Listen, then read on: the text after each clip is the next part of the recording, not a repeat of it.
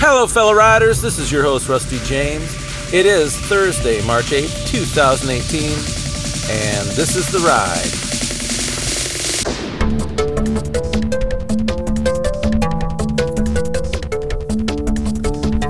Hey, my friends.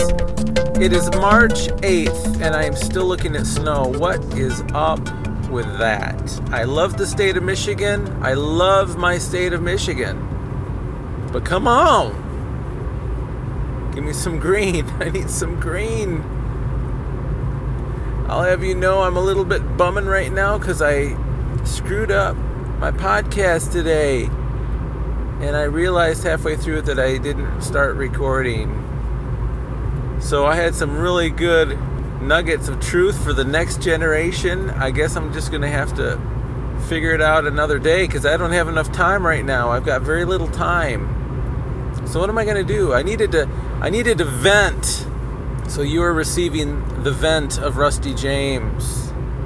Maybe I need to talk about what happens when life throws you a curveball. And I thought I had some really good wisdom there, but apparently God needed to hone it down a little bit before it got to your ears. That's okay. If there's one thing I've learned is that God is faithful to give me words in due season. And as long as I'm talking to you, that's due season, baby. Truly. It's God, not me. I'm just the vessel. So what do we talk about today? I've got probably 15 minutes. 15 minutes is enough time to change and rock your world. Lord, lay it on us. What is it that I needed to be talking about today that I didn't think about a half an hour ago? What is it? Lord, lay it on us. We are ready to receive. Our hearts are wide open. The wisdom of God never grows old and never grows stale. It's always, always, always right where you need it. So right now, be thinking about where you need the Lord today. Are you dealing with issues in the family? Are you dealing with issues at work, at school, with a relationship? Where is your energy focused right now? Or maybe, where have you not been focusing your energy? And that's where the problem is, because you haven't been focusing the proper energy there. Husbands and wives, maybe we should prefer the other and be selfless more and love the other one like Christ loves the church. And he gave himself up for her. I got a feeling that in the marriage, if both people are willing to sacrifice their own way, it doesn't take long for each person to realize they've got a good person in that relationship.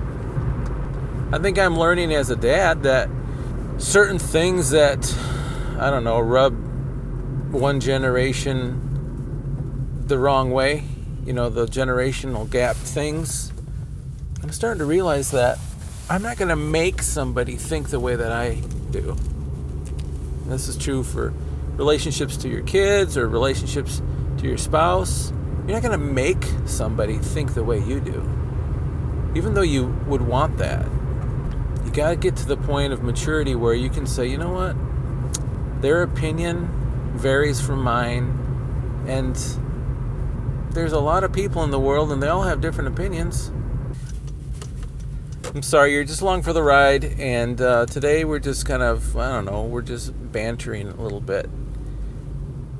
It's kind of like what I did yesterday. I came home from work and I was not as dead tired as I was the night before.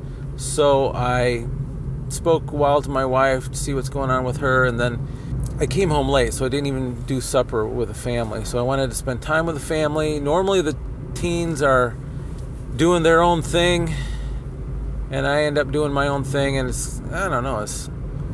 you have to make a point to connect. And since we didn't have dinner together, I really felt like I needed to connect. So I knew my son was working on some homework for his design school.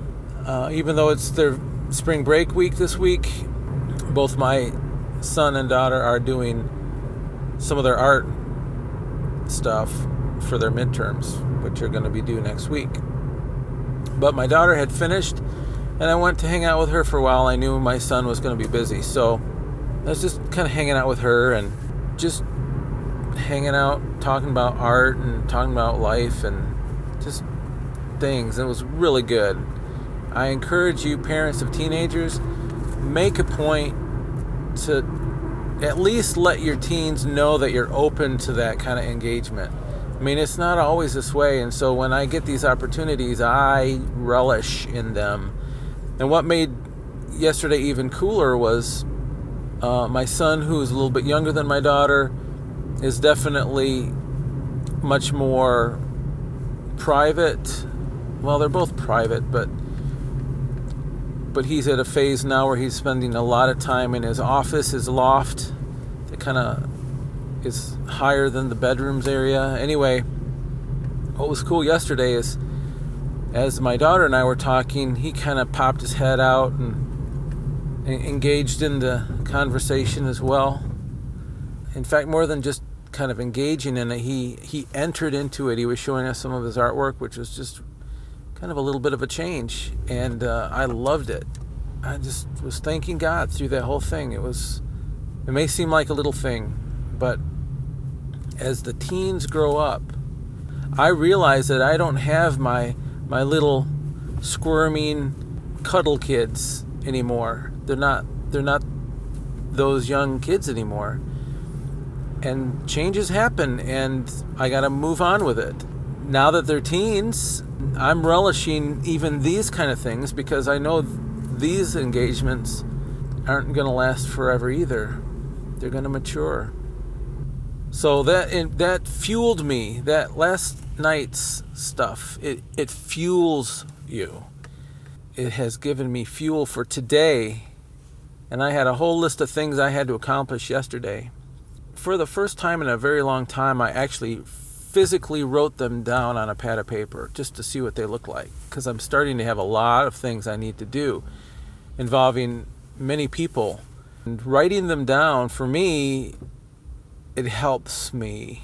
Now, I'm a very technical or technological minded person, so I like to throw that kind of stuff in a spreadsheet and let it sort the priorities and all that stuff. But something about having it written down in front of you, kind of the dirtiness of the pen on the paper versus the crispness of the characters on the screen. Something about it fuels me. I mean, that's what I'm so geeked about, how the kids are into art, which I didn't actually ever think was going to be the thing, but they're both kind of seeking degrees in that vein. And I fully support that. Seeing how art affects your mind is a great thing. And anyway, so looking at that sheet of paper with all the things I needed to do yesterday, I probably got half of them done. But that's thrilling me when I think about the fact that my list was pretty long and it grew through the day, and I still got half of the stuff done. Had I not written that down, I'm sure I wouldn't have gotten a quarter of those things done. Having it written down like that really helps me, anyway, see what needs to be done and keeps me on task. I used to feel like if I was doing something, anything on my list, I could be focused on that and I could feel like I was accomplishing something, because, you are. But having the list in front of me kind of makes you realize that, well, yeah, I might be accomplishing something, but I've got a number of other things I really should accomplish too. And looky, that one's more important than the one I'm doing. I maybe should switch. But it used to be that I'd feel like I was fulfilling everything I needed to fulfill in the moment if I was just doing something in that moment. And I'm getting to the point now where I cannot do the things I need to do if I approach life that way. Ooh, interesting. Interesting. Thank you, Lord, for putting that little thought in my mind. Did He put it in yours? The thought is just doing something just being active in the current moment doesn't necessarily mean that you're doing the right thing or the more priority thing. So let's equate that to the spiritual walk with Christ. You know, there's a place in Scripture where it contrasts the difference between sacrifice and obedience.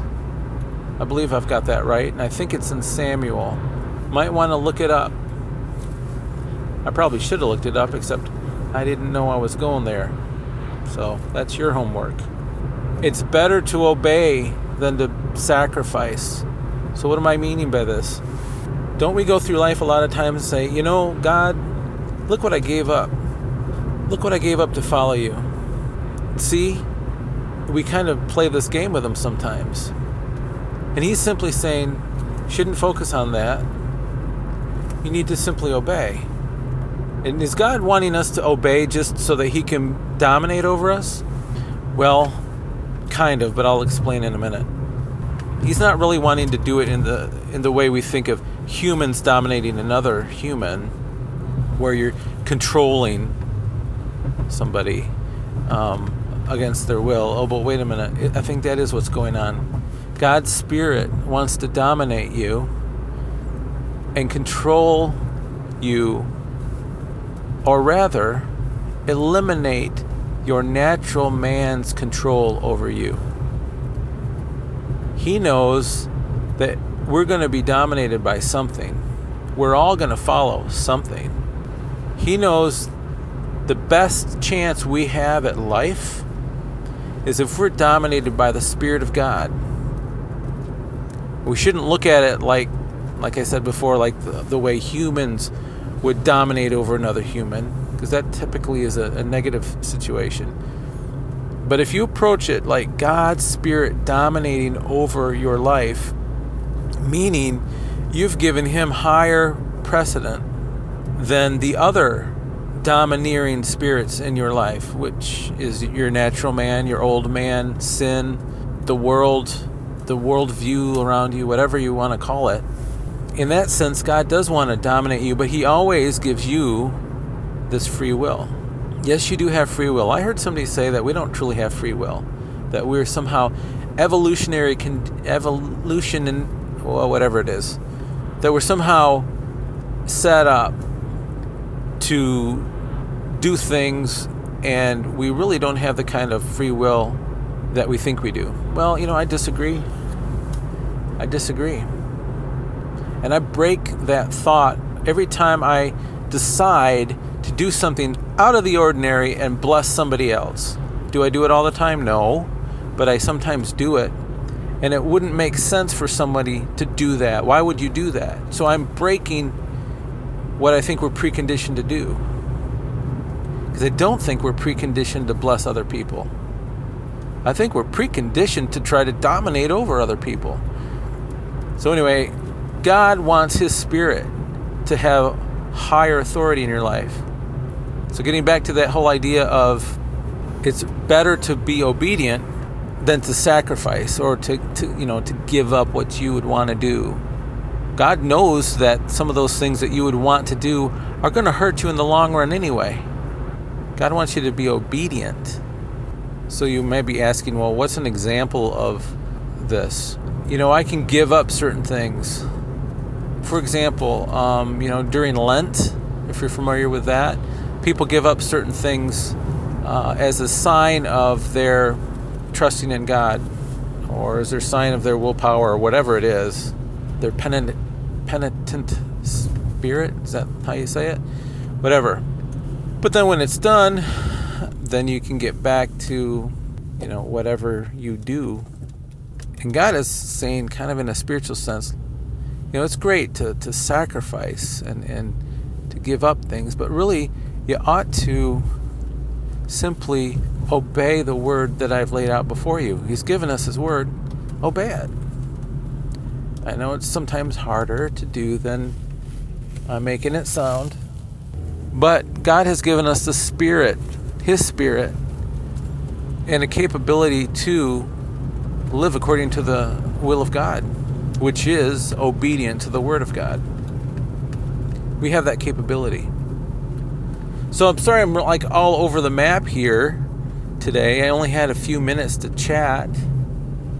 But it was all about that little nugget God put into my mind about, are we doing the right thing? Just like I prioritize the tasks during the day, we ought to prioritize what we're doing in our life. And I'll tell you one thing, obeying the Word of God should be a priority. It brings life to your bones, man. So with that, I'll say, stay in that Word.